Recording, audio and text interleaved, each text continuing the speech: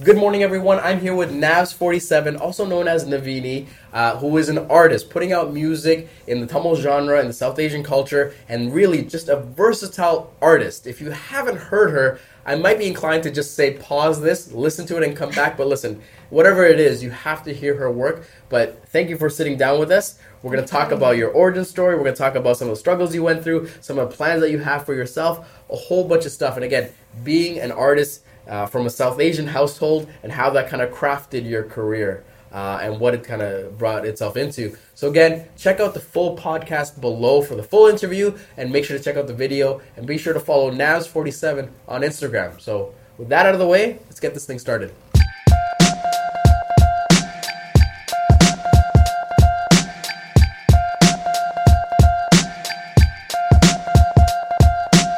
Before I start asking you the questions though, I gotta give a shout out to, I believe it's Madhusha of Dash the Curry, that podcast. So just to give some context to people listening to this or watching this, is we make a list of people we want to collaborate with. And it was probably late summer that you were on that list, and we creep the profile, and we listen to the music, and we take in what you're about and what you're creating. But it wasn't until you were on that podcast and that interview, I'm like, there's such a rich story here. And I listened to that, and I had more questions. So I DM'd you, and I'm like, okay, we got to do this. So thank you for sitting down with us. What I want to know is, when did you believe in yourself and come to the decision that music was going to be your career? Not a hobby, not something that you're going to do on weekends, but you said, no, this is going to be my career. Last year, December 4th. December 4th? Why December 4th? What happened on December 4th? Well, it was my birthday, and also that's when Kadali was released. Okay. So after that song was released, I got so much love from people. Right. And then I'm like, okay, so this is it. This is it. I'm going to do music. So before that, you were still producing music or showing up on songs, or like, what were you doing before December 4th, 2017? So I was still writing songs, still making songs, but I was not like I was doing it on my own. Right. For my family and my close friends. So it was more like a hobby, just for your own way to kind of get out your creative juices. Yes. Right. Yeah. And then it wasn't until you released that song, getting the feedback, you're like, okay, we're going to do this. Yeah. What were the first steps after that? So when you decide that you're going to make this your career, what did you start doing? So after that, I was traveling for a bit, not for music. So when the song was released, I was actually on my way to Sri Lanka for a wedding. Okay. For my friend's wedding. Yeah. So when I was in Sri Lanka, then I met some cool people there who heard my music. I'm like, oh, okay, can you just come to the studio and then, perform? Right. And later, when I came back to Canada, I went to a club event, and people were like, "You're Navs! Oh my God, you can't wait on the line. Just skip the line and go in." So you already were growing, and people were hearing about you before you even started like marketing or doing anything. Yeah, pretty much. So because during that time I was already like away, and when I came back, like Toronto was different. Toronto was treating me differently. And I was like, what's going on? So that's when I realized, okay, so I am getting so much support and love from people. So. You're seeing almost like the feedback to the hard work you were putting in. Exactly. Interesting. Yeah. So, it's almost like a year and a week since you officially went down this route. Yes. Do you think that you found your sound yet? Because the reason I ask this is when I listen to your music and some of the things that you've worked on in the past, there's a wide range there. Right? So do you find that you feel like you found your voice, or are you still kind of discovering who you are as an artist? I think I always knew who I am as an artist, but I wasn't comfortable enough to show it to the world. Okay. But now I'm comfortable. I'm confident. I'm like, this is me. I don't care if you accept me for who I am, but this is what I'm going to do. Right. I know that I don't have like a specific sound. Sometimes I'm singing, sometimes I'm rapping, sometimes I'm talking about fun stuff, but sometimes I'm like actually talking about real issues that's happening. Right, so I'm like all over the place, but if that's what makes me, might as well just do it.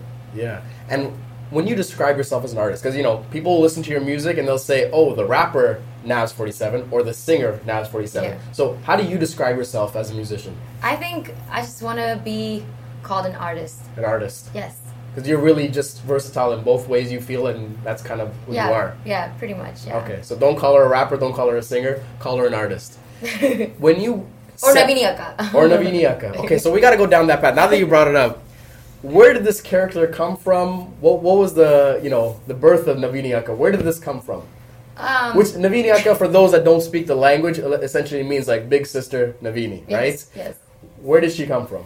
Oh wow, that's a very interesting story because like most of my family, like aunties and uncles, they would often tell their kids, "You see Navini Akka? Don't be like her. Don't be like her. Don't be like her." So this is when did this was this always there or was it was always there? Always there. Always there. Like I was like the bad cousin. Wow. I was like, why did you get the stigma? We need to know now. Because I think like I'm such a vayadi. I talk back. Yeah. And sometimes you don't keep your opinions within. You're willing to say what it is. Call a spade a spade. So everybody was scared. Like even my family members were scared to talk to me because I was like, what? Like, come again. Yeah. So I had that kind of attitude. So obviously, elderly people, like they don't want their kids to you know like grow up and be like that especially towards their parents. So they would say, don't be like Navini Akka, don't be like Navini Akka. Then I started drinking again, don't be like Navini Akka. Then I didn't go to school, don't be like Navini Akka. Because this sounds like, again, some people might listen to this and be like, wait, why is that such a big deal? But in South Asian culture, you know, women often have to be conservative. You shouldn't drink, you shouldn't talk back, you should just be quiet and listen and behave.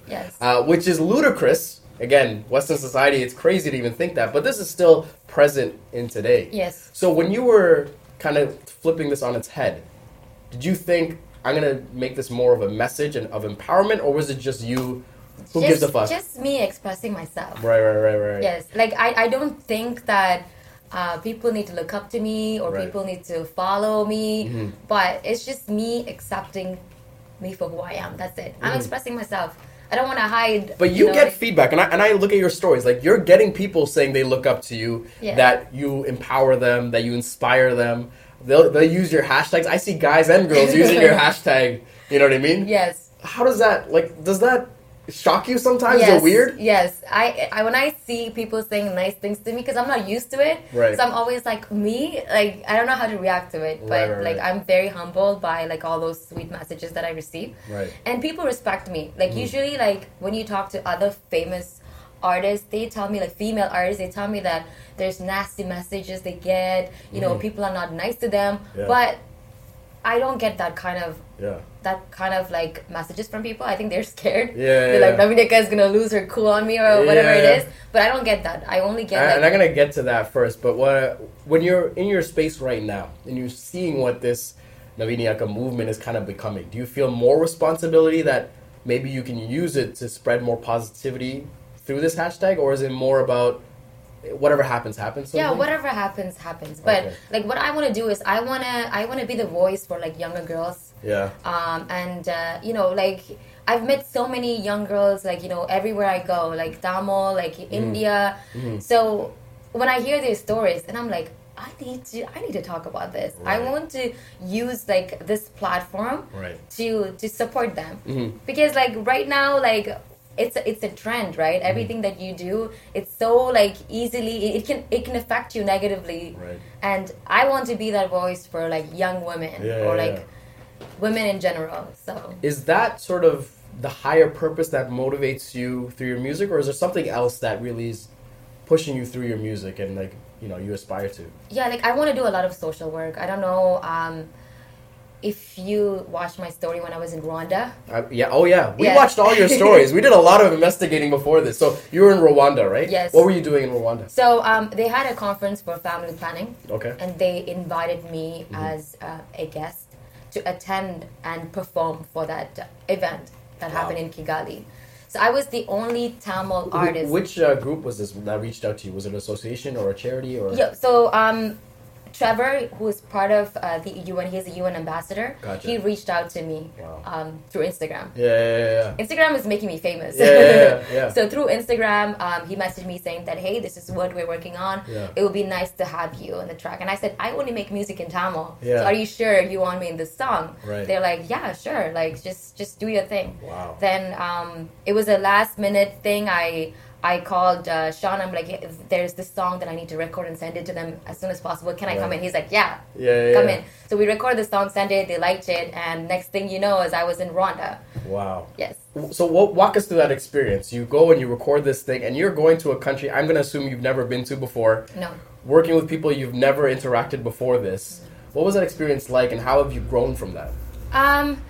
Like you said, it's like a completely different country, completely different culture. Mm-hmm. But once you go to countries like India, mm-hmm. you can go anywhere in the world. Okay? So I was like... We're going to come back to that, but yeah. If my mom is okay with me going to India alone... Right. She is probably not going to stop me from going to Rwanda or anywhere else. I went there, and I knew these guys that I did the song with. Yeah. But other than that, nobody. I went in, and there were people who picked me up from the airport, and then they brought me to the hotel, and I had a nice view, a nice room. Everybody was like guiding me through everything. The just process. An amazing experience all around. It was amazing. Yes. Right. What have you learned from that experience that you're taking with you, throughout your career? Is there something that was like kind of pivotal there? Yes, I saw a lot of young people mm-hmm. doing a lot of social work. Right. Encouraging like a lot of youngsters. There's a lot of government funds that's mm-hmm. available for youth development. And all these things I was able to learn about it when I was in Rwanda. Right. And I wanted to do that on my own mm-hmm. in the future. Like human trafficking is something that I want to I want to work for an organization or have my own organization and fight for it, against that. Yeah. I don't know why human trafficking, but it was something that always bothering me. Right. Just an idea of people being forced to do labor or like anything in general when you're being forced to do. Yeah. It's just... Because a lot of people will have this calling, and it might be one thing. It might be drug abuse. It might be, whatever it may be. Yeah. But that was what, kind of called you. Yes. Is there something personal that happened, or was it something that you heard stories and that kind of, held on to your psyche? No, it just, when I was a kid, I don't even know what human trafficking was. Right. But when I used to watch movies, or when I, hear in the news or, in the radio, it made me so angry. Mm. I don't know why. I wasn't affected by it. My family wasn't affected by it. Yeah. But when I hear about human trafficking... There's no, second cousin somewhere, anything. No. But you just heard these stories. Yeah. And it just got your blood boiling in a way. Yes. Yeah. And it happens very often. Yeah. Oh, no, it's for sure. I mean, you walk to the airport now and you're going to customs, and they have the posters now that, watch out for the signs and report it if you see it. And it's something that... I don't know. It's hard to know if it's getting worse or if things are being done to get better because... We don't hear about these, things on in the news or anything like that. But also my very first song that I wrote when I was 15, which is called Malika. Yeah. It's about a little girl who was like a child labor, which kind of relates to human trafficking. Yeah. And that song was it came in my dream, the song, and then that was first song that I wrote. It was so weird because I was already into these kind of things, and then my first song happens to be about a little girl who was a child labor, and I'm like, yo, this has to be it. Yeah. I mean, and I'm glad you mentioned that because we're going to go down that rabbit hole because sometimes you'll have dreams and they spark something that you end up creating or whatever it may be, and I'm sure content creators or any kind of creator watches, whether you're a photographer, videographer, sometimes it happens to people. And you try to explain it to other people and they just think you're crazy. Yes. Has that happened to you more than once where you've had this dream or something that kind of sparked a creative process, or was that the first time and only time? No, it happens very often. Yeah. It happens very often to me. Sometimes I would write about something, the next thing that you know is all of a sudden someone asking me to do an interview and talk about I don't know, human trafficking or women empowerment. Yeah. And then I'm like, how does this happen? Yeah. So it's almost serendipitous how these things fall into place. Absolutely. And then universe hears you, all the time. Mm-hmm. It's paying attention to what you're doing, you're writing down. Yeah. So and the energy you're putting out, really. Right. And then every time I write down something, my songs, it always somehow connects to people, connects to organization who want to want me in their work. It's magic. So is your goal now just to put out the best music that you can put out to grow this sort of audience, to grow the people that are paying attention, and then use that for some sort of social good? Is that sort of the strategy, or is there more things in play here? Because I hate to simplify these things because I'm sure you have thousands of ideas. Yeah. So the thing is, I want to do music for myself, right? Oh, okay. So I just put out music because I feel like I've been doing this for 15 years on my own. Right. And I just want to release all my songs, right? But I don't have expectation for the song. So for 15 years, you've always been working on music. Yes. Just privately. Yes. And it was last year. Now you're just ready to put it all out. I have books and books of songs. Really? I can write a song within 5-10 minutes. Right. So then let's go down that pathway then. What's the process like of you getting a song? Do you start by looking for the beat, or do you start with the lyrics first, or the message? Like, where does that journey begin? It depends. Sometimes, like, let's say, for an example, when I'm talking to an individual and they share their story, right, and I get inspired by that. When I'm watching news and if I see something that affects me, right, that has an influence in me writing a song. Sometimes a beat, when I listen to the beat, it creates a different type of energy around me, vibe around me, and then all of a sudden, I'm writing a song. Mm-hmm. So it all depends on like when it actually happens. I don't know when it happens, but when it happens, I need to make sure that I have a pen and paper handy. Right. So usually it's not like something that you're just calling upon. It's you're waiting for these external factors, and that kind of dictates the way it goes. Yeah, I always show up like when I know that like it's like it's like coming down, and then I'm like, okay, I need a pen and paper. There's a pen and paper in my bag, in my car, on everywhere I go. I make sure that I have it on me. The people that are watching this or listening to this is something that I'm a huge proponent of. Is writing things down with pen and paper. Don't be a person that just uses your phone or whatever. So, can you tell us why, or do you even know why you prefer pen and paper as opposed to just taking a note on your phone? It's a silly question for some people, but I feel like there's an underlying importance here. Yes, because back in Sri Lanka, when my mom, like my dad left Sri Lanka because obvious reason, war. So when he came to Canada, we were very young, so my mom wouldn't express her thoughts or like her anger, anything with us because we were very young. So I often saw my mom writing down all the feelings like in her diary. She had a brown leather diary, and then she would write down everything. And at that age, I don't know how to read, but I was so into it. Like she would write that image left a lasting impression on you. Yes. And then after, like, when I got my first agenda in school, guess what I was writing? I was writing my life story and all the struggle that I've been through. So it was like an escape for me. Writing was an escape, and even till this day, like, I wrote everything. And that's kind of forward thinking, because you don't see a lot of South Asian parents keeping a journal, writing down their thoughts and feelings. Usually what we're used to is bottling in everything and not expressing ourselves. That just seems to be a cultural thing. So how much of an impact has that been on you and you moving forward? So that's the start. And ever since then, like, I knew that writing was an escape for me. Whether I'm sad, happy, or anything, like I had to write it down. Has that been almost like a secret for you that allows you to be as creative as you are? Absolutely. Yeah. So you hear that, folks. If you're listening to this, write things down. Because one of the things I tell people is that it's almost like dumping your brain and just putting it out, and it almost is like a release for you and a relief in a way, where you don't have all these things just running around in your head. It makes you feel better. Yeah. Once you, like, especially like when you're talking to someone, how you feel after you expressing yourself, it's the same thing when you're writing it down. Right. Or talking to your mirror. I do that all the time. Yeah. So every song you've produced so far starts on pen and paper. Yes. The lyrics itself, do you try to say it out, sing it out, rap it out, and then put them down? Or are you trying to, like, actually write them down? Write them down first. Gotcha. Then I find a flow. Then, according to the flow, if I have to take, like, 1 or 2 words out or, like, switch it up, I do that. Right. So that's what I want to know. The song process is, like, do you think about it sonically, or are you looking for the message? Like, you're looking for the message first. Yes. And then going for the flow, and then going back to the message and tweaking it here and there. Yes. And I like to visualize, too. When I hear a beat, sometimes I need to visualize, okay, what kind of setting? And according to that setting, I kind of, like, take my soul out of my body and then go to that situation and then see how I feel, and then all of a sudden I'm writing. Awesome. Yeah. And I want to talk about this. So when you hear a song, this might sound a little strange, but this is the way I think. So I just want to know if other people think it or if I'm just crazy. But do you almost envision the music video in a way? Yes. Okay. Yes. See, folks, I'm not crazy here, all right? So when you hear a song, you're almost hearing the setting. You talked about it, but you're seeing almost like a music video play out in real life. Yes. Okay. Yeah, so it's like I said, it's like you're teleporting your body and your soul to that situation. Right. And then you're imagining all these people around you and how you feel, and then all of a sudden I'm writing. So it's like, It's similar to us because, if you're a photographer or videographer, you might have a shoot coming up or an artist that, we're going to work together soon.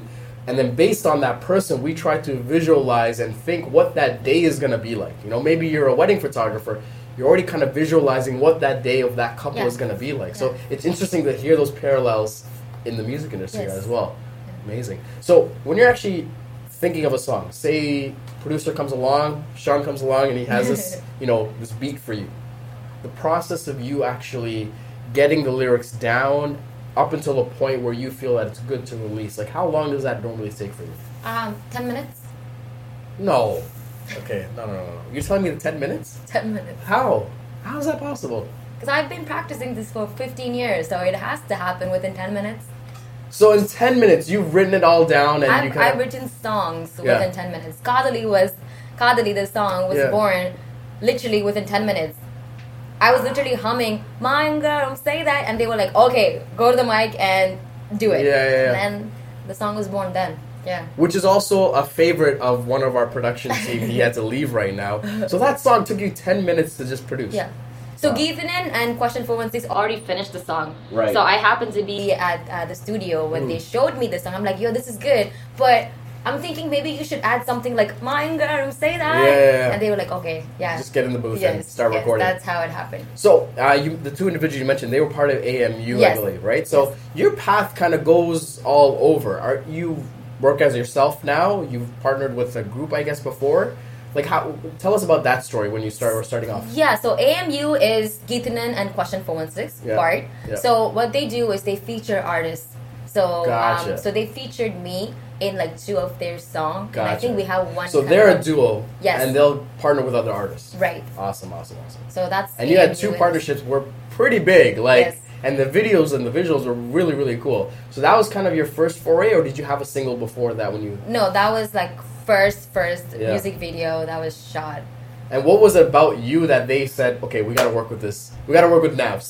So I have a habit of bringing my guitar everywhere I go, like parties, family get-together. So one of my friends, and I don't even know this about you. Play the guitar? Yeah, I do. So we were doing all this research. We were doing our CIA investigation. We didn't know you play the guitar, so that's amazing. So you take your guitar everywhere with you. Yeah. So one of my friends, she said, "Oh, it's my birthday. We're doing a house party. Right. Bring your guitar." So I brought my guitar, and they happened to be there. So I was playing all my songs, and they were like, "Navs, like you gotta come to our studio session." Yeah. And I said, "Sure." Yeah. And that's it. That's what happened. And then 10 minutes later, you have a banger. Yes. Wow. Yeah. Pretty much. So after that experience, what were you thinking in terms of your own career? Were you like, okay, I got to take this back? And is there anything you learned from that experience working with them that you took on? Or? Oh, yeah. They highly motivated me. Mm-hmm. And they seen some things that, some of my close friends or some of my family members didn't see. Because I'm not a trained singer. Mm-hmm. And every time I tried to sing, like, other songs, it didn't suit my voice because I would always overpower the instrumental. Mm-hmm, mm-hmm. So I'm like, what is this? I feel like I could sing, but then it doesn't match with the music. Mm-hmm. But then I knew that rapping came to me so naturally. Right. I'm a natural rapper. I could rap easily, but singing takes so much from me because I'm always thinking, okay, am I on the right pitch? Is this right? So, but rapping is like, I don't care. It almost feels like second nature to you. Right. But I mean, one of the things as we were doing our research and listening to your library, your catalog, you are pretty versatile. I mean, pretty is understatement. You're very versatile in getting your, the sounds that come out of your mouth and the inflections and all that kind of stuff to the beat. Like, it matches really nice. So whether you're singing, I think so. And when we were watching some of the stuff that you were producing, just there's a certain twang in the voice when you're singing, or it's the rapping, the hardness or the grittiness. But you you match that sort of feeling to the beat itself. So is that another 10 minutes? Like, how do you get that right? I don't know. To be honest, I don't know. It just comes to me so naturally. Okay. Like, all the people that are listening to this are upset because they were waiting for the secret sauce, but Navs doesn't have the secret sauce for us. I don't. But this comes from just the years and years and years of doing it on your own. Yes, and trust me, when I say that I practiced for 15 years, I actually woke up every day and I used to sing all my songs. That was the first thing that I did. Yeah. And then I went to bed crying so many nights because I couldn't do anything about it. Really? I knew that deep inside my heart, this was me, like the person I am today was me. I just didn't know. I didn't have. When was this? So I want to talk about this because a lot of people, especially creatives, like they'll hit these moments where they don't see anything happening or they don't envision themselves doing what they truly want to do or love to do. Yeah. So these nights that you're upset, you don't see it happening, you're going to bed crying, whatever it may be, like how did you navigate that? How did you get through that? Because you're saying this is 15 years. 15 years. Yeah. Yes. So I was working for like one of the reputable like financial institution. Yeah. And I found that like I was making good money. Right. I had like all the benefits, and my life was pretty much settled. Mm-hmm. I knew that this has a future and comfortable bank job, benefits, retirement. Every Tamil parent's dream. Yeah. But I knew I wasn't happy. I would go to work and I'd be like, please fire me. Right. Like every day. Yeah. Like I wanted to get fired so You were just waiting for that package. Yes. Yeah. Because I'm not from a wealthy family. Yeah. My income was crucial. Yeah. I had to support my family in every way I could. Right. So I couldn't really like quit my job or like tell my parents like take care of me. Right.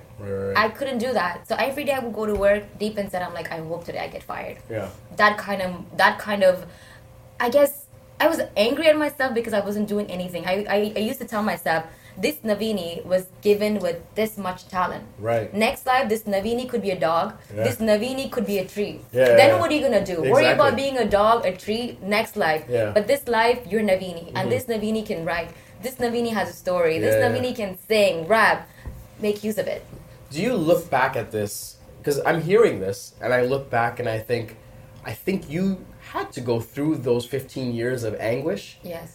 To get to where you're at, and to be the fully Absolutely. version of yourself, or do you look back and regret like I should have just stuck to my guts?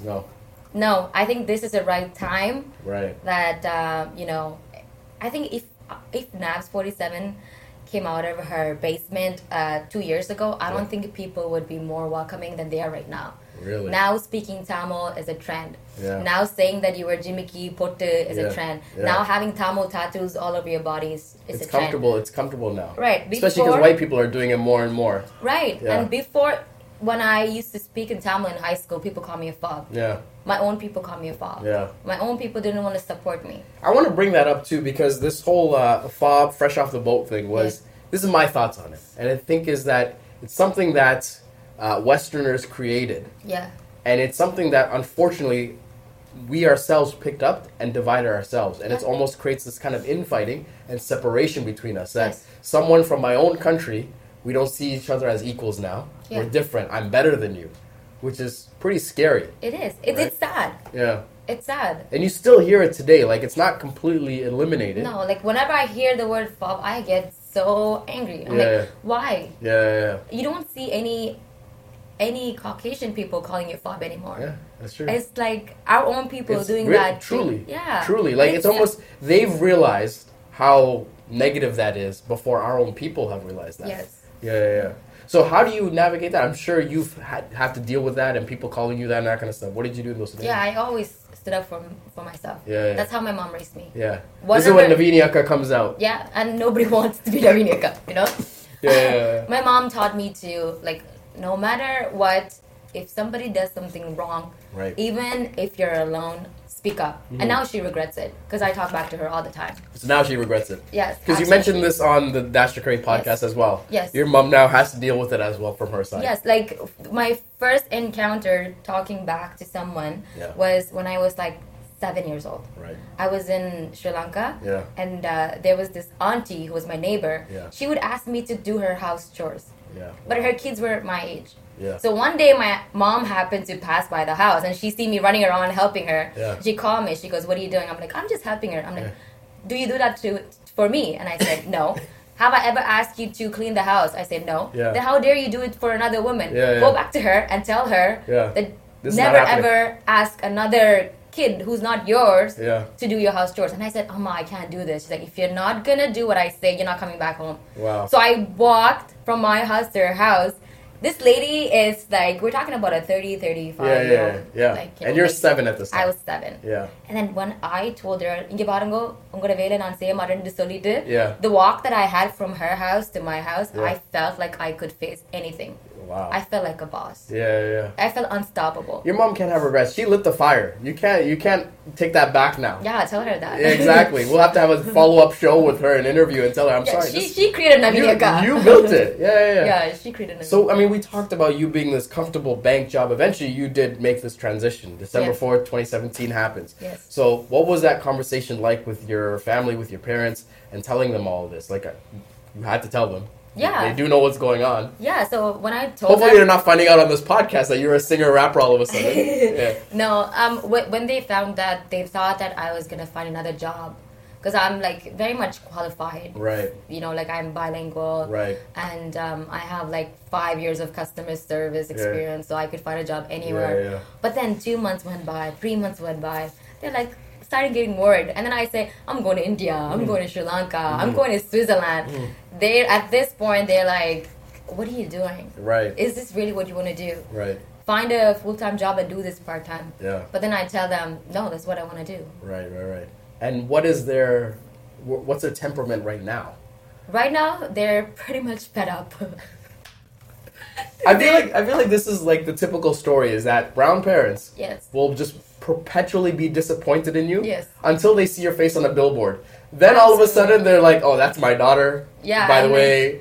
But you know what's funny? Even till this day, if anybody calls my house, my mom goes, oh, my daughter works at the bank. And I'm like... She still says that? She still says that. Wow. She doesn't want to tell people that I'm a rapper. Right. My daughter's a rapper. She's a musician. Because you know what? Like, I understand her because like all her friends, their kids are like graduating and all that. And again, our parents are usually a product of their environment. And for them, that's something that's like so...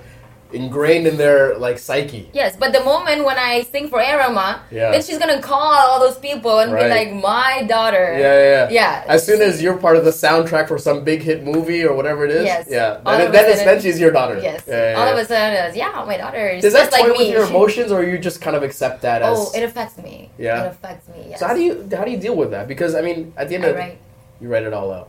Yeah. Do you express it through your music at all, or? Yeah, sometimes. But mostly, like, when it affects me, especially it affects me when it comes from my mom. Mm-hmm. So I would just go downstairs, my creative spot, and then I would write it down. And then I feel so much better.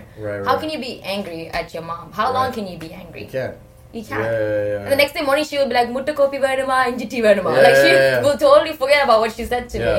And then it's like reset again. There's something about South Asian families where they can sleep it off and like all the anger and animosity is gone somehow. Yeah, especially with mothers. Mothers are good at doing that. Yeah. And then next day it's like reset button. And then it will happen again. And then I'll feel down. And sometimes I told myself, I'm going to move out. Because like that kind of environment, you don't want to be in that kind of environment. It kind of affects.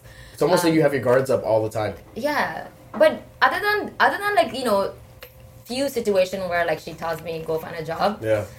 But when I record my music and I show it to her, like I can see that she's proud. Do you ever play the music for your mom? Do you ever like try to win her over almost in a way? Yes. What did she say? So she came to Kotu Fest. That was her first time watching. Yeah. So you were performing at Kotu Fest, downtown Toronto, Young and Dundas. Yes. Like this is something that a parent should be super excited about. What happened there? So I performed with Sean Vincent de Paul. Right. So she came, it was her first time seeing me on stage. Right. And I heard she cried. Really? I heard she cried. And were they happy tears? Yeah, happy tears for sure. If she cried because sad tears, I mean, that would No, she heard me perform that song about like child labor. Right. And then she cried. And next day morning, she came all the way downstairs with my mutakopi. So my mom doesn't do that. So when she came all the way downstairs. These are the small things that parents do to show appreciation. Right. When they come all the way downstairs to bring you your breakfast. That was it. And then she goes, so what are people singing? Yeah. So I knew that she was super proud. Right. But then she has her moments, you know. It's like up and down. Like you're supposed to get married at your age. Like I was married. I'm like, yeah, at your age you were married and you had a kid. Doesn't mean that I have to do the same. Right. Because that's the thing for everyone is like at a certain age, like you have to get married, you have to do this thing and all this lifestyle. And that's pressured. It's almost like they feel the pressure and then they're putting it onto you, that kind of thing. Yeah. So, I mean, I feel like if she was kind of exposed to the feedback and the way people are resonating with your music and the way it makes them feel, that it could change her mind. Did you ever try that, or is it something that you're just like, you know what, it is what it is, I'm going to do and focus as much as I can on my craft and whatever happens? Yeah, that's what I'm doing right now. I'm focusing on, you know, making sure that I put on my music, I work on myself, and when the right time comes, my mom is going to be super proud of me. And then she's going to be proud to say that my mom, I want her one day to say that my daughter doesn't work for the bank. She's actually an artist, and she's a That's rapper. one of your goals. That's my goal. Not to make like this much money or anything like that. That day when my mom has to pick up the phone and be like, you know what, my daughter is no longer employed with the bank. She does music. That's amazing. Yeah, that would make my life. I feel like part of it is now we have to go back to her and tell her all these things and try to convince her, like other people other than you, right? I want to talk about your journey as well, because you were born in Sri Lanka, came to Canada first, or like what was your origin story? Yeah, so I was born in Sri Lanka, and then I came to Canada. I lived in Montreal for like 10 years. Then I moved to Toronto. Gotcha. Yes. So how has that experience in Montreal shaped you?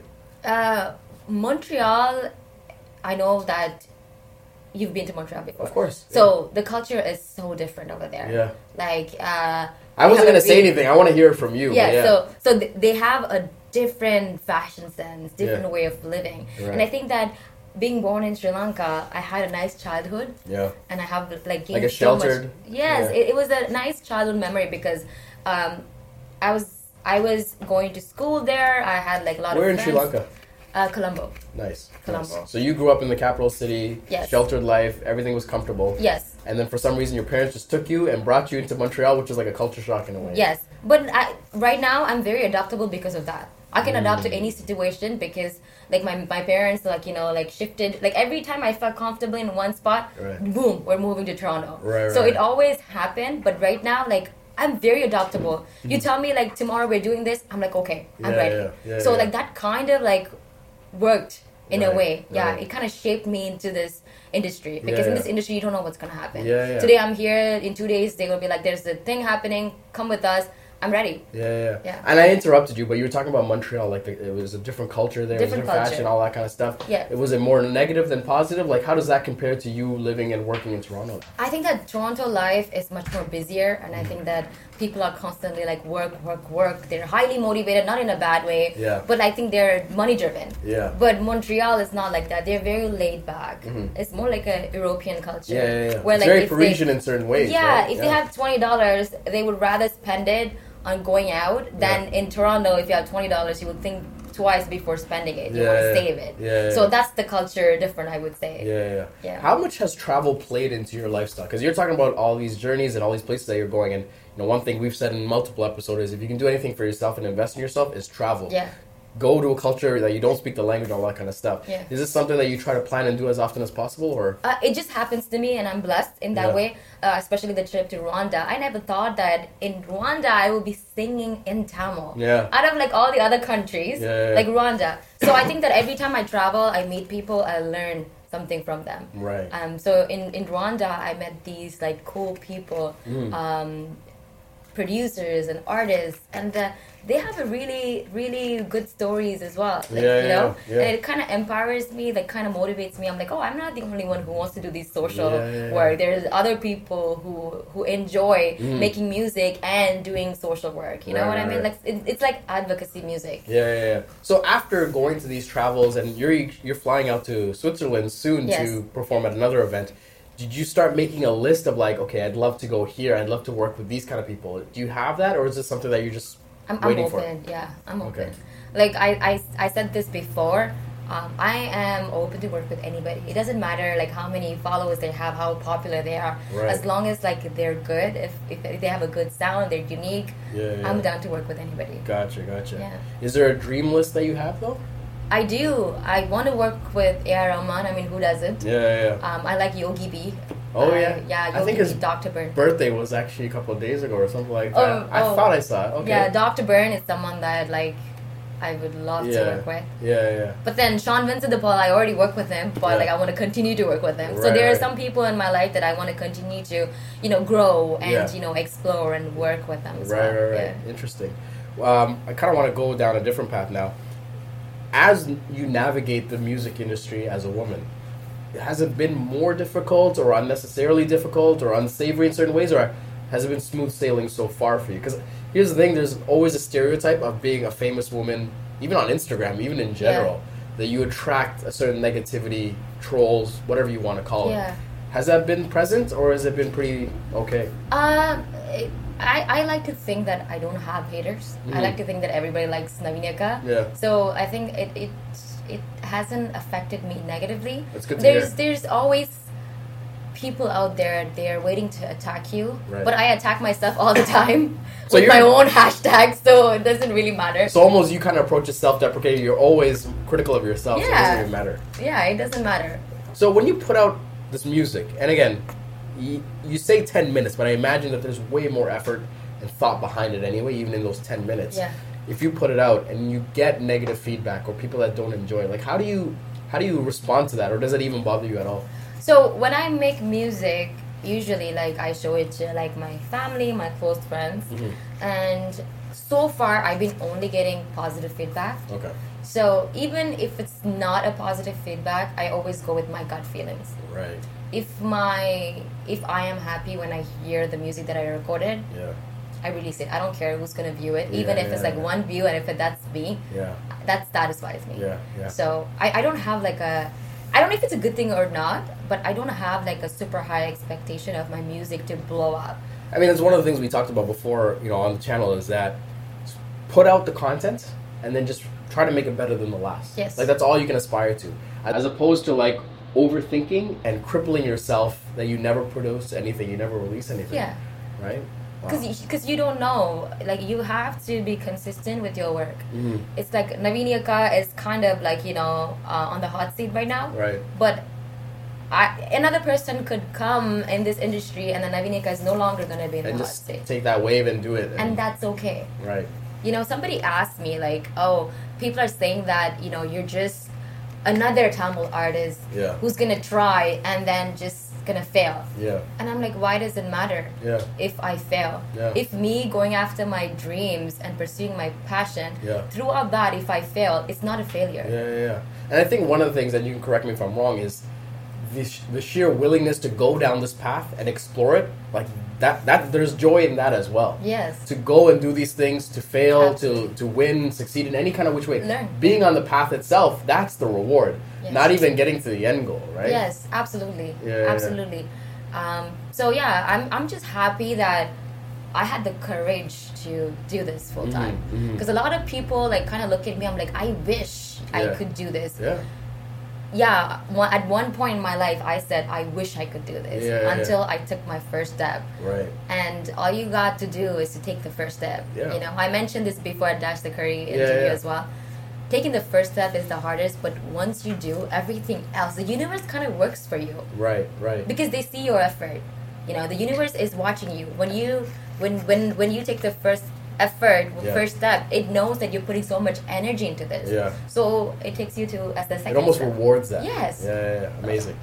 That's how I feel. The show itself is called Controlled Chaos, our podcast, the YouTube series, because we literally just bounce around like ping pongs, going from subject to subject. I want to talk about you being a middle child. So you have an older sister and a younger brother, right? So technically we're four.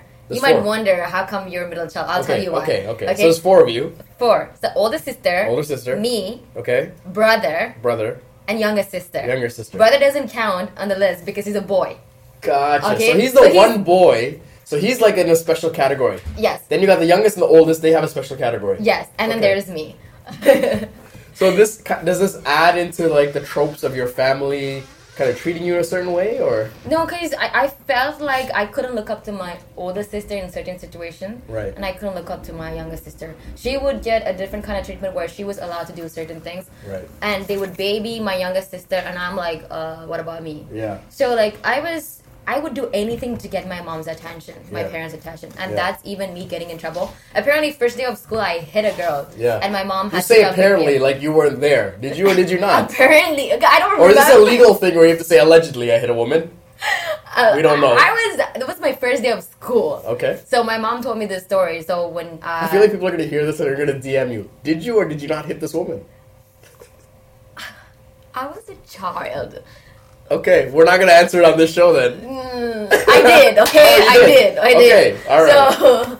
So my mom had to come pick me up from school, and she was like, "Oh, why'd you do that?" I'm like, "I don't know." She said something, so I hit her, and then that became my nature. I would always stand up for my siblings. Like my older sister would come to me and be like, "So this person said something," and I would be like, "So what did you say to my older sister?" I would do the same thing with my brother, with my younger sister. So like again, like everybody was scared of Navneeka. When they see Navneeka enter the school, they're like, "Oh, Navneeka's coming!" Like in this South Indian movie, like when you see a rowdy walking and then everybody starts running. All of a sudden, the theme music changes. The camera zooms in on this person. Yes. Yeah.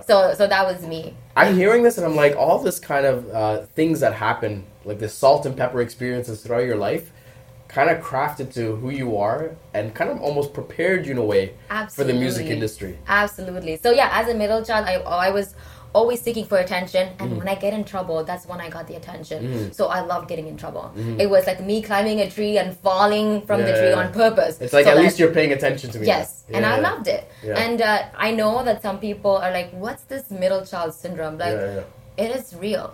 It is real. If you talk to middle children, they would be like, "I am with Navneeka on this because it's true." It's true. Yeah. You spoke about your siblings as well.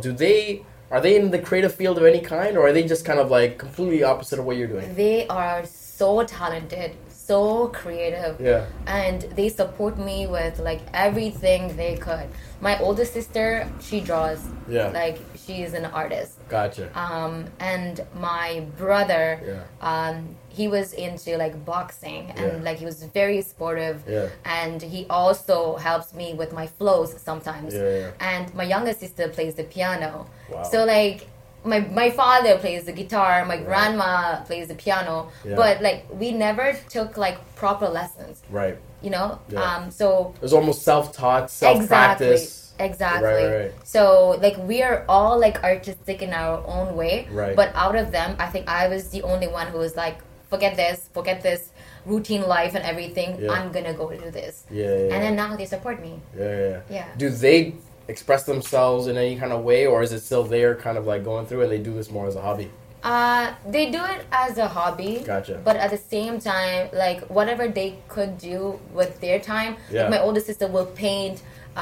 Like whenever she has free time, and my younger sister would be like, "Do you want to have a jam session?" And then we will make music. Nice. My brother would join, and my brother could make beats too. So like we are all like. And I'm hearing this household, and I'm like, this is not your typical South Asian, let alone Tamil household.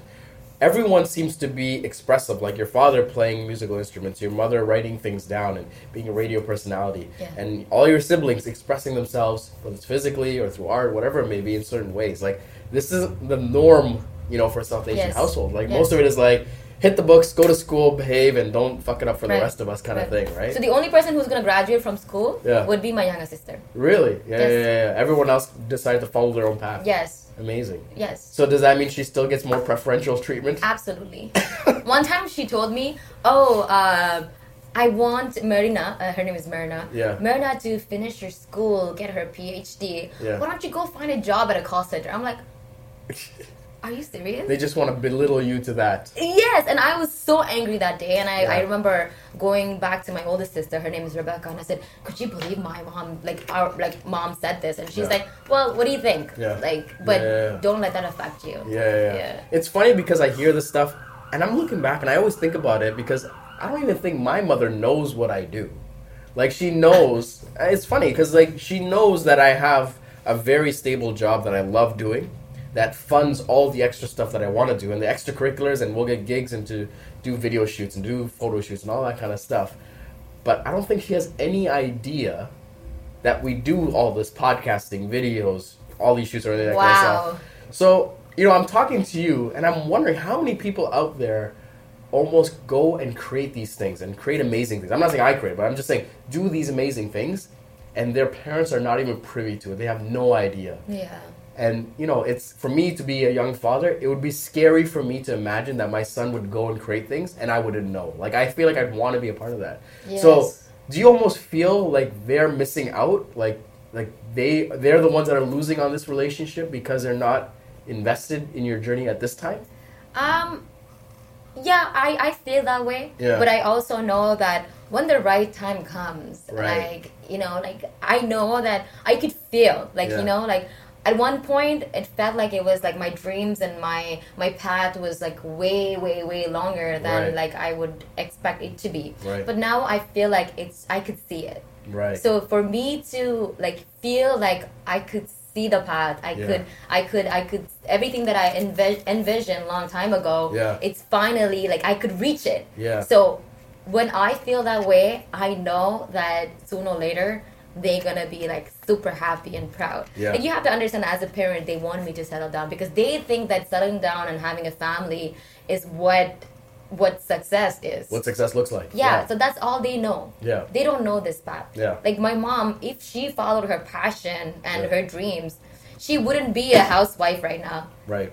She would be a housewife, plus she would have a name for herself. Yeah. You know, one time I told my dad, like, you know, like all the talent that Amma has, I don't want to be at her age and say that I wanted to be that. And just live in regret. Yes. Yeah. So, so in a way, I think that when the right time comes, they're gonna, like, you know. Yeah. And then it's gonna be like an I told you so moment. Yeah. Right. But what you mentioned, seeing this clear path, I think that's something that other content creators and other people that are either listening or watching this should understand, is that at some point in time, when you get over that hurdle and just start putting out your work and start creating, like you said, the universe just works in a way, and then it just becomes, you have like this moment of clarity, like, aha, like this is what I wanted to do. The funny thing is, for us, in January, I didn't know I was going to be sitting down with you and having this conversation. But I've been planning it for so long, I knew what it is, and as we started to put out content, it just became clearer and clearer until it was like laser focused. Like, this is what we're about. We are going to go talk to creators in different spaces, give them all of our resources, share their story, create content for them, and hopefully that empowers other people. Yes. And also, what you're doing is amazing, because we do need people like you. Thank you, but I don't want to make this about what we're doing. But, you know, again, for us, it's like your journey, your story. There's so many people out there that are going through that either have parents that want to have them fit into a box, or maybe there's societal pressures or environmental pressures that don't allow them or, you know, restrict them from expressing themselves and being creators and being, you know, really creative in their own way. And I think that it's important we tell that story. Like, no, make it. Like, do it, right?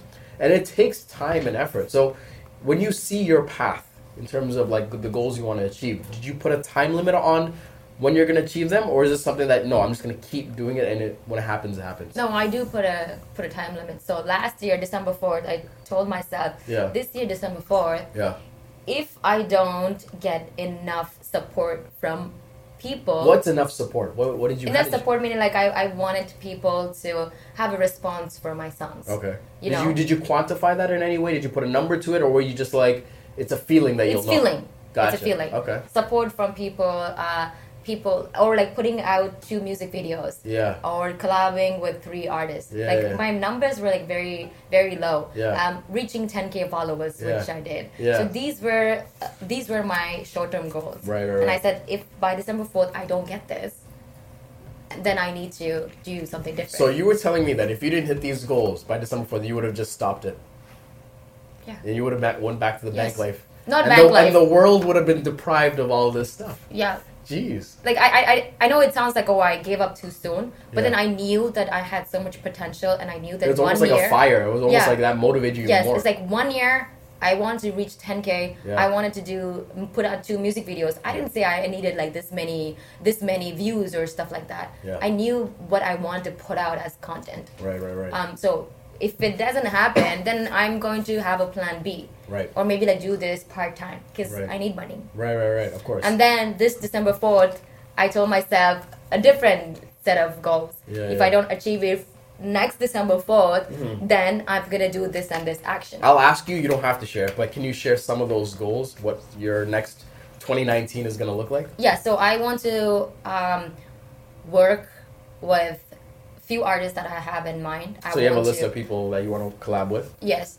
And also, I want to work for the Indian cinema. Gotcha. South Indian cinema. And something is coming up soon. I cannot share the details. Okay. So it's happening. That's a teaser, folks. That's what you call in the industry a teaser. Okay. Yeah, you might see me on big screen. Gotcha. Maybe even end of January. Maybe. Don't know. Okay. Maybe. Okay. So yeah, goals like that. And one of my biggest goals is to start making money. Right now, I'm not making much money. Yeah. But like I said next year, if I'm gonna do this full time, I need this amount of money so that I can do this comfortably while taking care of the bills, so my parents could be a bit happy.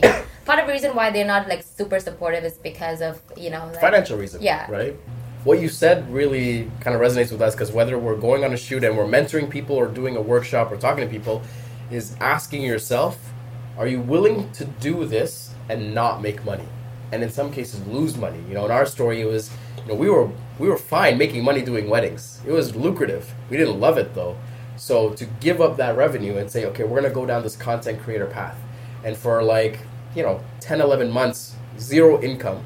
Technically, if you're in accounting and your background in accounting, it's technically negative revenue year over year. You're actually losing money, right? Until things start to fall into place. So, you know, I think that's an important question that people got to ask themselves. Are you willing to do this for free? Like, how much do you love this thing? Right. And believe in it, right? Right. I did for free for 1 year. Yeah, yeah. And is this something that you're going to keep doing? Is there an end goal for this? Or is this something that, like, for decades and decades, you see yourself just making music? Oh, no. Like, I see myself doing this for a long period of time. Yeah. Yes. Yeah. Yes. And one of the things that I noticed is that even in the year, there's different... I don't want to offend you by saying that, but there's different versions of Navini that we hear on the songs that you were on. Do you see yourself as an evolution, or is it just that I'm Navini and I have these 5 to 10 kind of voices? That's it. Yeah. Really? That's it. I don't try to sound different. I don't try to give different mood. Like I said, like you asked me, what's the secret? Right. There's no secret. Yeah. It's just that, I don't know. It's like a magic. Yeah. You know, like when I know I'm ready, it kind of happens. Yeah. But I know that I show up, I put out all my effort in a song when I'm writing. Yeah. That's all I do. But everything else happens on its own. People hear your music, and you know, people love lists. They love listing things and ranking things. Have you had people rank your songs in a way, or say this is their favorite or this is their favorite, and sometimes it doesn't align with how you may feel about certain songs, and how do you take that? I like all my songs, but I know that I have favorites too, depending on my mood. Yeah. If I'm like out, like, you know, I'm going to a party, I like to jam to Kadali.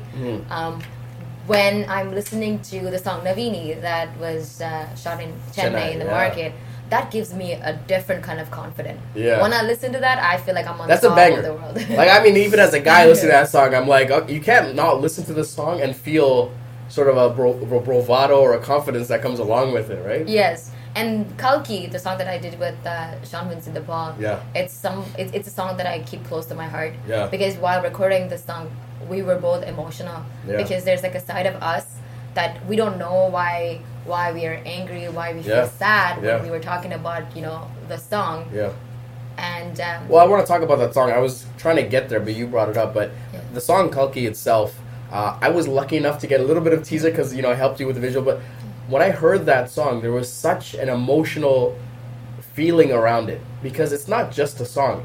There's like 40 years, I mean, we can say it even more than that, but really 40 years of history behind it and pain behind it that's expressed in 3 minutes. Yeah. And in 2 sets, it's you and it's Sean Vincent de Paul in his verse. And in your verse, you hear both the anger and the resentment, but also the sadness. Yes. So how did that begin? Like, did you always know you had to make a song that was almost like an ode to the experience and the plight that we went through?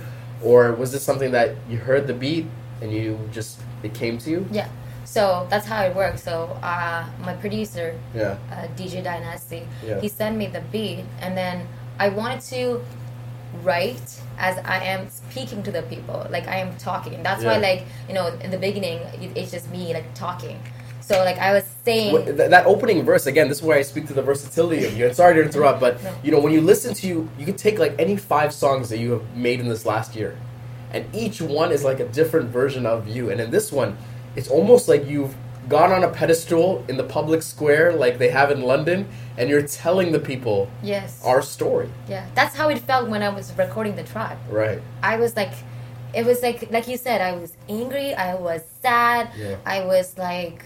lost of words, and there was like a part where like my voice was like cracking. Yeah. And then Sean was like, we're keeping it. Yeah. Like we're keeping it. And I think, you know, when we interview him, and this is something I want to bring up, that sort of hearing that and those inflections and the cracking and the emotion, I think that just made that song what it is. Yes. And, you know, thank you. For me, it really resonated with me. It's hard to not get emotional hearing that song. You know, depending on people's experiences, and it's something that, you know, unfortunately or fortunately, you know, a white person or a black person, when they hear it, they won't hear that. Yes. But I, you know, thank you guys for making that. You know what I mean? Like, you know, we talked about this when we were setting up this interview, is that there's a lot of people that will go on social media and be activists for the stuff back home, which, okay, that's good. But I think what's more important is to cultivate that anger, that emotion, sadness, whatever it is, and create something and tell a story and impact people and change, you know, and rewrite history in a way. Absolutely. I even said that before, like, everybody is like in this trend to talk about issues on social media, but what's the solution? What's the steps? Like, can we talk about that? Yeah. You know what I mean? It's like watching the news. Yeah. Like, social media, all these posts, it's like watching the news. Okay, yeah, you're learning something. Yeah. But it ends with so many questions. Yeah. What are we gonna do about it? Exactly. You know, are we gonna go back and fight, or are we gonna do it from here? Yeah. Are we gonna attract the Canadian government? Like, what are we gonna do? Yeah. What is the, and this is something we talked about, what are the tangible things that people are going to enact to change, to actually create change? Yeah. And, you know, this is the unfortunate thing, is that you see so much of this, like, awareness being raised, but it's almost like, you know, putting water and putting it to boil, and it's just evaporating into steam. Like, nothing, no one's harnessing that steam to create wheels in motion in a way. Exactly. So, is this something that really bothers you, that even came up during the song, that, like, we wanted to create something that really could change people's mind and impact them? Or, like, is it more of a long-term... I think that when we created this song, we were talking from a different perspective. Yeah. Like, my verse was, like, directly talking to humans, saying that, like, why can't we gather first as Tamils, you know, and support each other? Are we humans or are we animals? You say in one of the opening lines, right? Yeah. Like, what are we? What are we? Yeah. You know, so I think that, like, when you said that, like, who were you thinking about? Were you thinking about our parents' generation, or were you thinking about our generation, the people that are living in Western society? Like, who were you thinking about when you wrote that? When I was saying that verse, I was thinking about humans in general, not Tamils, not like everybody, because there's war happening as we speak right now. So we're not being humans right now. We're like, just like once upon a time when we like killed animals, like we're killing humans. It's not only happening to us. That same sort of ferocity and mindlessness. Like now, like I see these videos of animals protecting their own kind, you know? And then I see like humans attacking like our own kind. Right? You know, and you know, it's funny you mentioned that, because you know, a prime example is that we'll have people that will stand up for animals more than they would stand up for their own brother or sister. When I say brother or sister, I mean just their humankind. Yes. It's almost like they have more emotion for that than the own people. They'd rather attack another human over something like this. Yeah. And it's funny. And again, thank you for sharing that insight, because when I hear the song, I thought you were talking to Tamil people. And I thought you were specifically talking to so to hear you give that kind of insight is, again, a reward for anyone that really resonates with that song. Thank you, yeah. Is that the sort of only time, or do you see yourself kind of revisiting that subject matter more and more? I think I would. Right now, I do have a few songs pending. Right. I have like a motivational song for like us Tamil people to like stand together. Right. Let's win together. Right. Let's take over the world. Like, you know, even if we don't have a country, let's make this universe our own. Right. We're everywhere. Tamils are everywhere in the world. Like, you know, let's and, use you know, that. It's something that most people are not, you know, privy to as well, is that Tamils, some people might be offended, we don't really have a place to call our own. A lot of cultures will have a home country. We don't really have that. And some people might say, no, we have this place or that place or whatever it is, or we have a place that should have been ours or whatever it is. But there's something unifying that we can create. And the thing is, at the end of the day, you can see the impact of the Tamil community and the Tamil diaspora everywhere. CEOs of billion-dollar companies, some of the biggest artists, impacting some of the biggest music changes every facet. Yeah, exactly. Well, A.R. Rahman as well. Just, the way he's crossing borders. There's a whole bunch of people. The list goes on. Humanitarian efforts, doctors, all this kind of stuff. Absolutely. But what you're saying here is, and what I think is, there isn't that unifying thread almost. Mm-hmm. It's like we have these examples, but that culture isn't, coming together in a way. Yes, I think that right now, all we have to do is we support each other. Yeah. We have to motivate each other because none of the other people are going to do that for us. Exactly.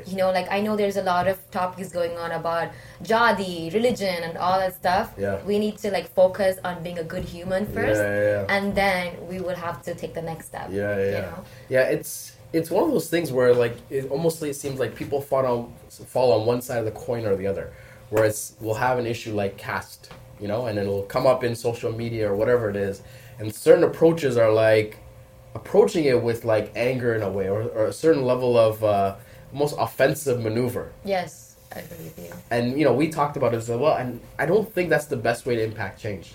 I don't think for me to change someone's mind, if you had a predisposition, is me to come and yell at you and call you an idiot or whatever stuff. I think really needs to come from a place of empathy.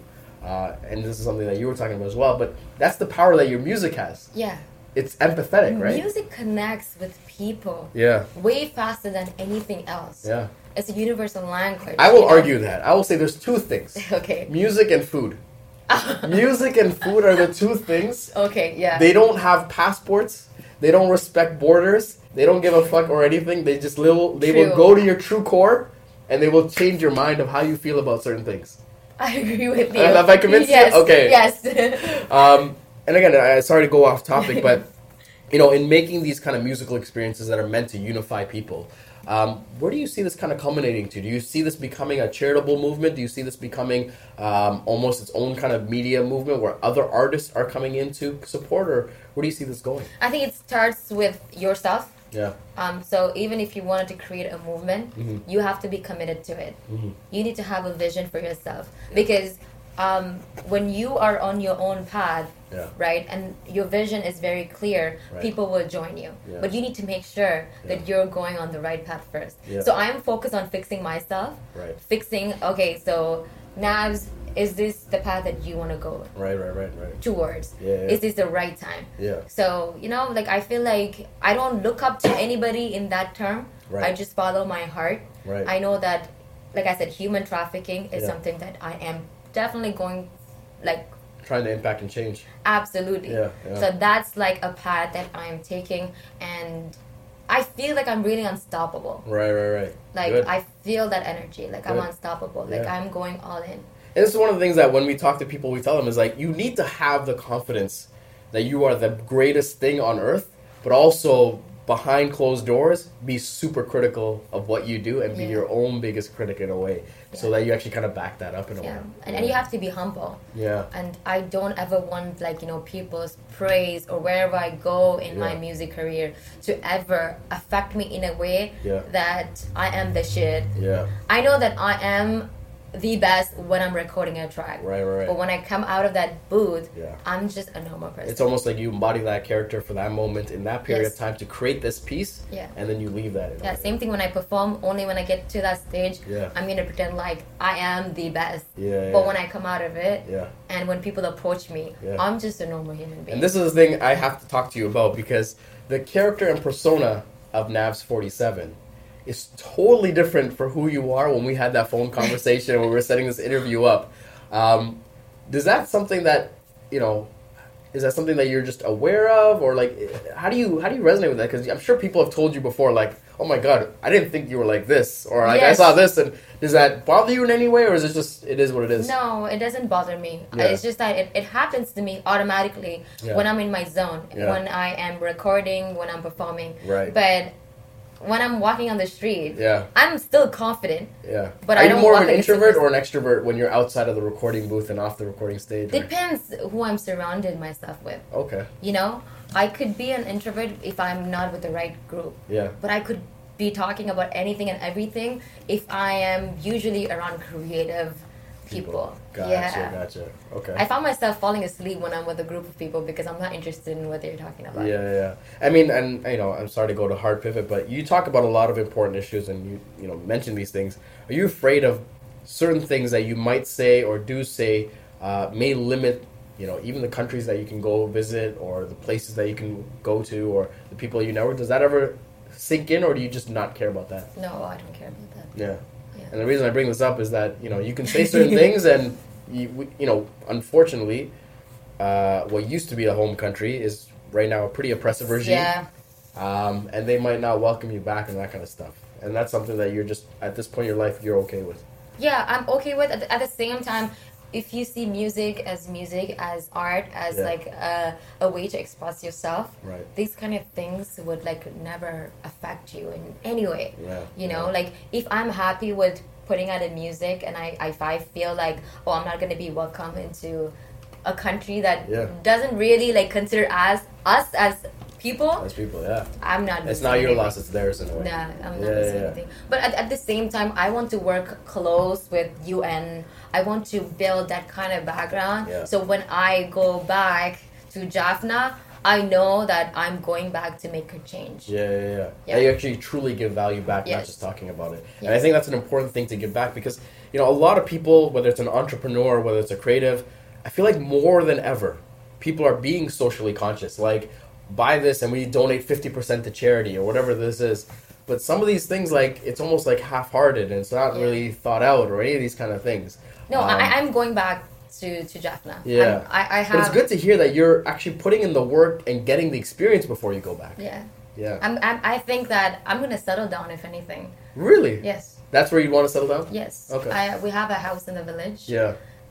Partiture, that's where my mom is from. Right. And it's like an open roof house. Yeah.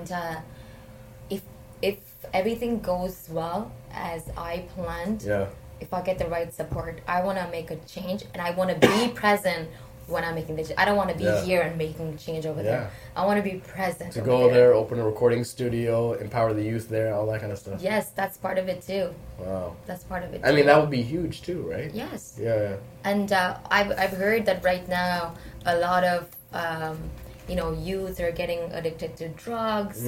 They're supplying drugs to universities and stuff like that. Yeah. And I feel like that's not okay. Yeah. And again, that makes me angry. Yeah. And I don't know what I can do. Especially when you see the potential of what our people can do. Oh, wow. Yeah. Right? Absolutely. And I think that if there is like a recording studio where they can express themselves, or even like a place where they can express their artistic ways, because I feel like there's not enough outlets for them. And I think that if all the artists could get together and build something, that'd be huge. Yeah. What are some of your musical influences? To be honest with you, I don't easily get influenced. Nothing? I like Kavindra Kannadasan, the poet. Okay. But I feel like if I listen to someone's music, I might copy their style. Maybe that's why I am all over the place. Yeah. Because I'm still figuring out myself as an artist. Yeah. But obviously I look up to people like MIA. Yeah. She's a huge influence. Yeah. But when it comes to writing or listening, I don't easily get... Not to say that there's not good people out there. There's amazing artists out there. Yeah. But I think that what I am creating is completely different. Because I'm creating in Tamil, involving so you poetry, don't seek other artists to sort of get ideas or anything like that. It's almost like you approach it your own way. Yeah, like I said, 15 years I've been working. You've already been cultivating it. Yes. 15 years, I've been working on myself, my thought process. Like I said, when I hear a beat, I'm already thinking about visuals. Right. So in terms of influence, my mom influenced me, Kavindra Kannadasan, people like MIA, other women in this industry, they influenced me. But no offense, they're obviously great people that I could look up to. But it's honestly, I don't want to copy their style. So I keep myself away from being influenced by... So, what's on your playlist, though? Who do you listen to? Really? My songs. Really? Lately, I've been listening to a lot of, instrumentals. But I imagine when you're listening to it, it's almost like homework in a way, and it's almost like prepping for the next one in a way. Yeah. I listen to a lot of, South Indian music directors, you know, like songs. And I don't really listen to English songs much. Right. Yeah, for the longest time, I didn't even know I could rap. Because I didn't know rap existed. And you mentioned this on the other podcast, too, that someone else had to tell you that that's rap. You're a rapper. Yeah. I had a hard time accepting it. So you were literally doing these things, expressing these characteristics in that kind of cadence, in that kind of way, and you didn't know. I didn't know. Right. I still don't know what I do.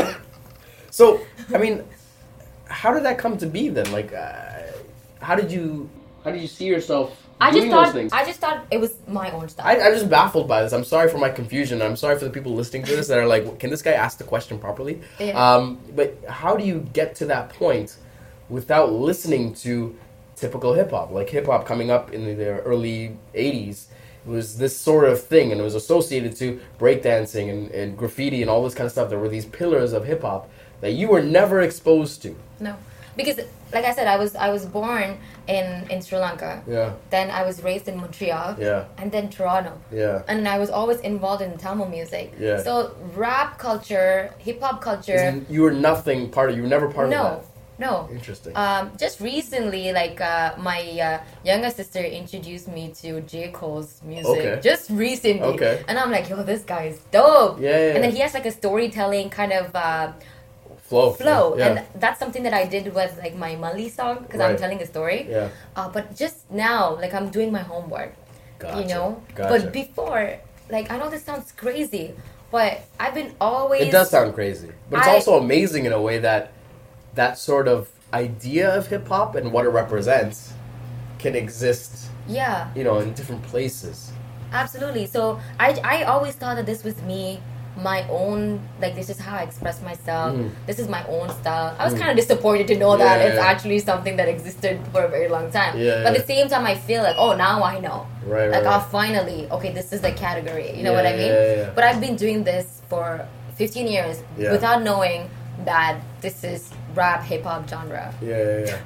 If you had to pick, you know, right now, the one piece of music or one piece of art, and this is the only thing that you can listen to for the rest of your life, would it be something that you yourself would create, or would it be someone else's work?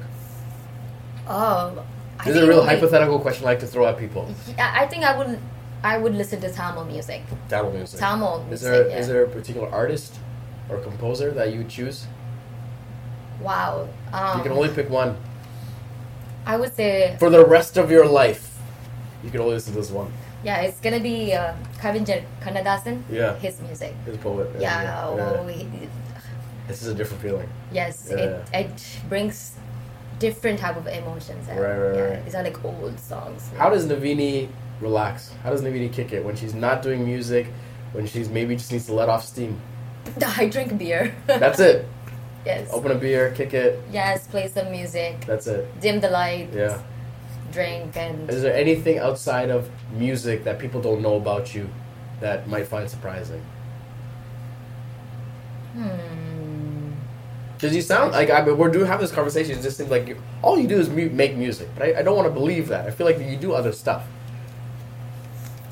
I actually don't. No, it's just music.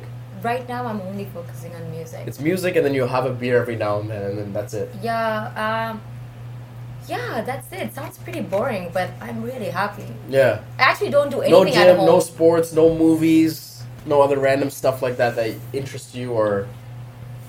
I like to watch movies, but lately, the past like 1 year, I've been only focusing on music. Yeah. Yeah, but I'm like the happiest I've ever been. Yeah. Amazing.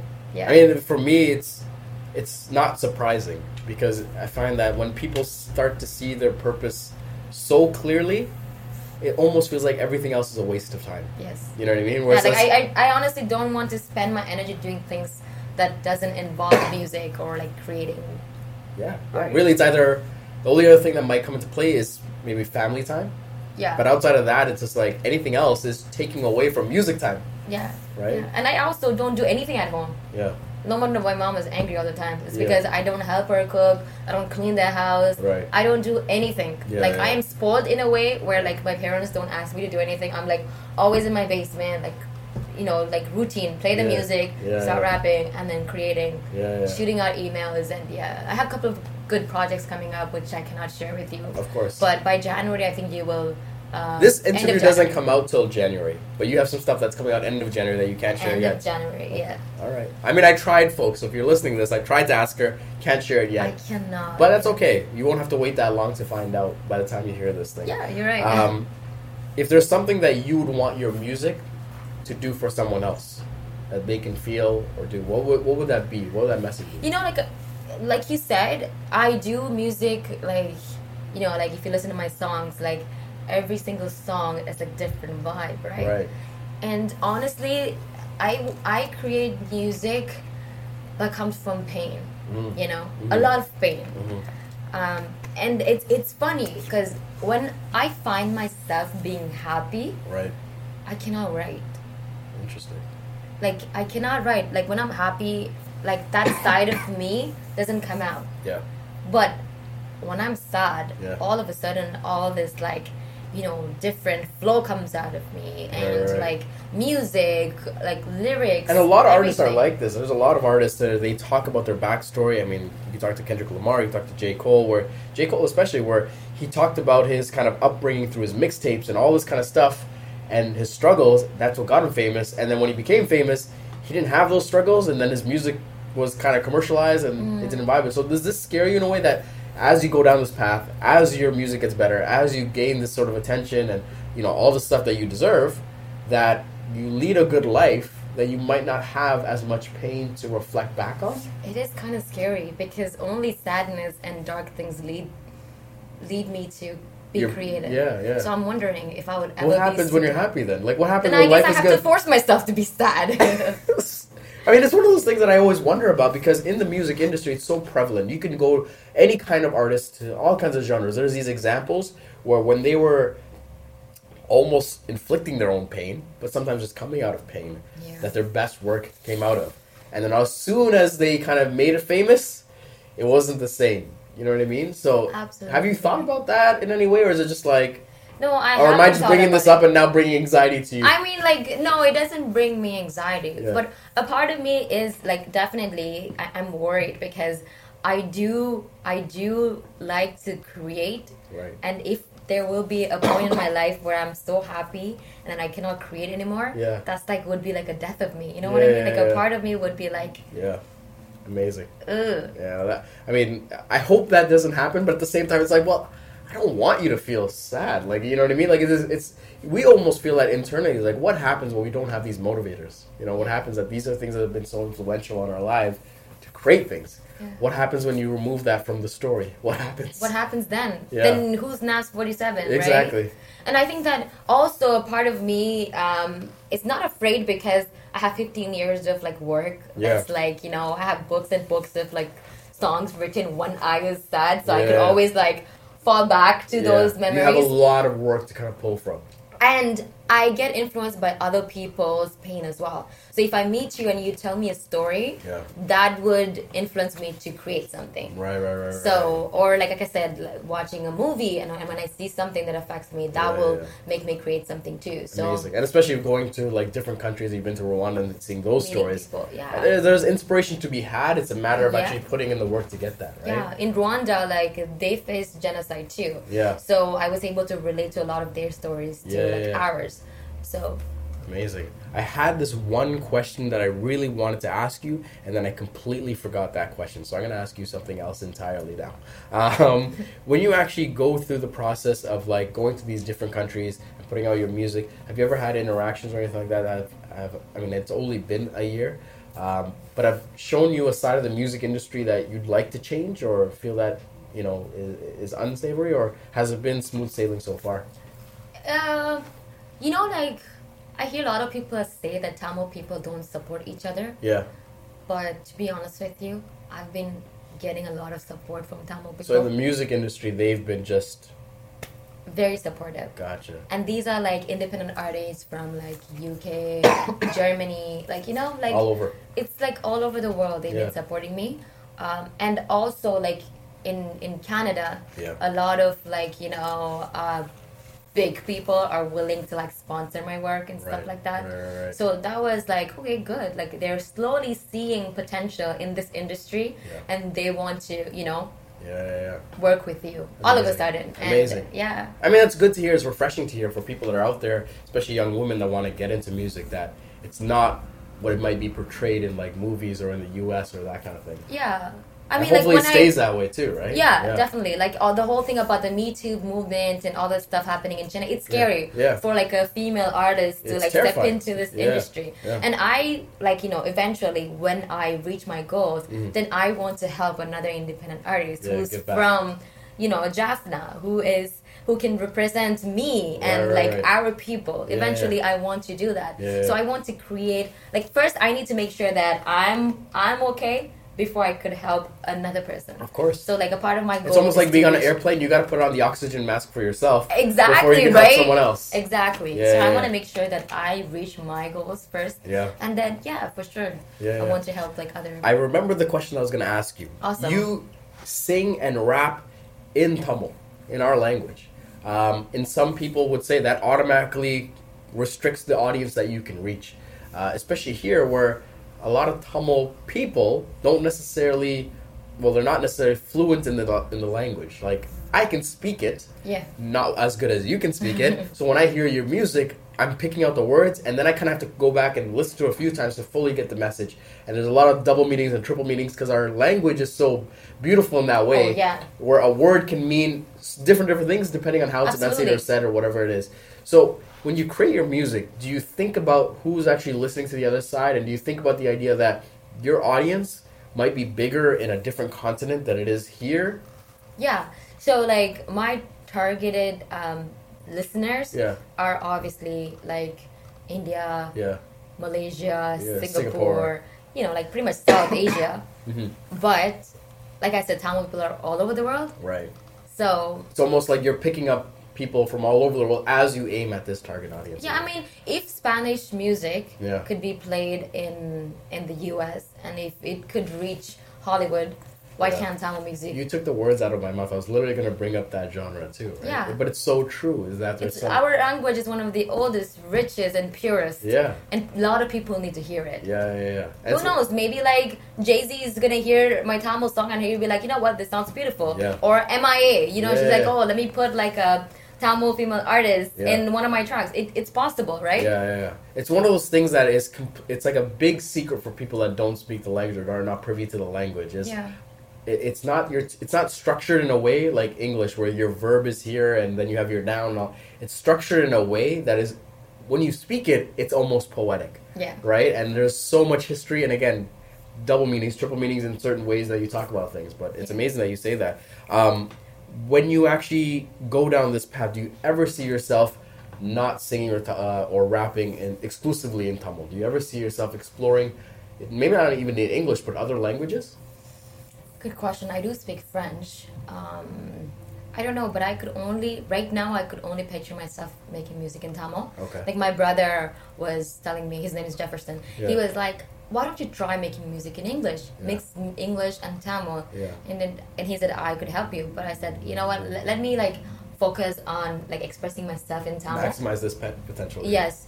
But right now, like, I could only see me making music in Tamil. Right. But when I'm collabing with other artists, like for example, Sean Vincent DePaul and other artists who rap in English, it kind of works out, you know, both ways. Right? Toward the tail end of the interview, there's a couple of questions that I ask everyone.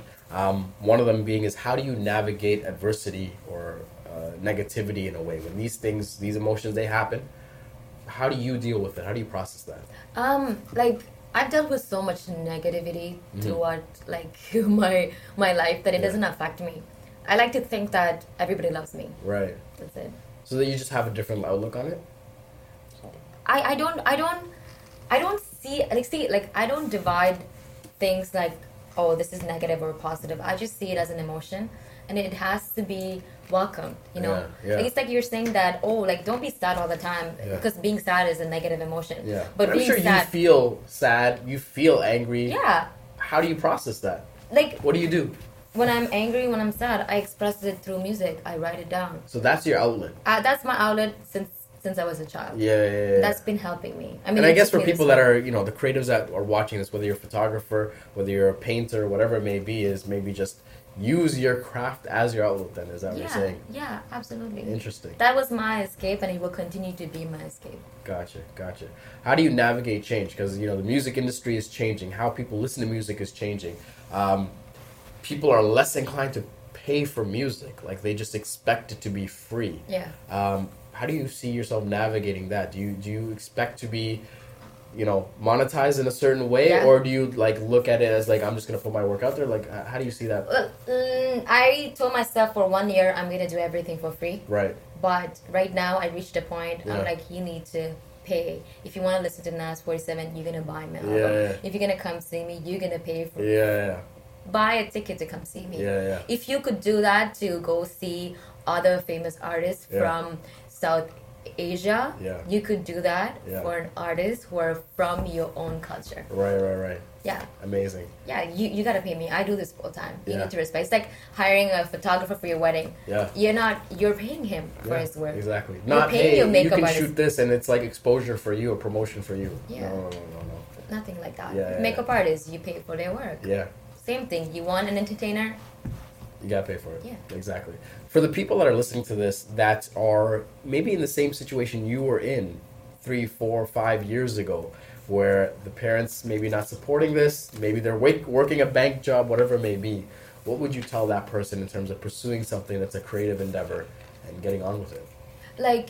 For me, it wasn't easy. I assure you, it won't be easy for anybody to completely stop doing what you used to do to start something fresh. It is scary. Yeah. But you don't want to be at 50, 60 and then think to yourself, maybe if I try this, what would have happened? Right.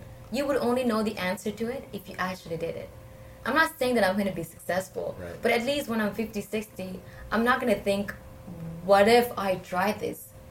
That question wouldn't be there. Right. I know that I tried it, and then I'm here because I tried it. Right. Doesn't matter if I became successful or not. Yeah. At least I would have the answer. Yeah. I tried it. It didn't work out. Amazing. So I chose the plan B. Yeah. Not to look back and regret. No. And think about what if. No. Amazing. Yeah. So, if you picture yourself being at your, late 50, 60, and if you're asking yourself, what if? Yeah. That will kill you. Yeah. That will kill you. I'm telling you. And you don't want to put yourself in that situation. 100%. That's it. Thank you guys for watching, and thank you guys for listening, however you took it in. Again, Navs47, thank you, Navini, for sitting down with us and telling us, check out the music, whether it's YouTube, Apple Music, Spotify, what have you, Navs47. Check it out and enlighten yourself. I really think if you understand the language, it will truly open your eyes in a way that other songs don't. If you don't understand the language, still listen to it. There is something still poetic that you will take away from that experience. So thank you guys for watching, and we'll see you next time.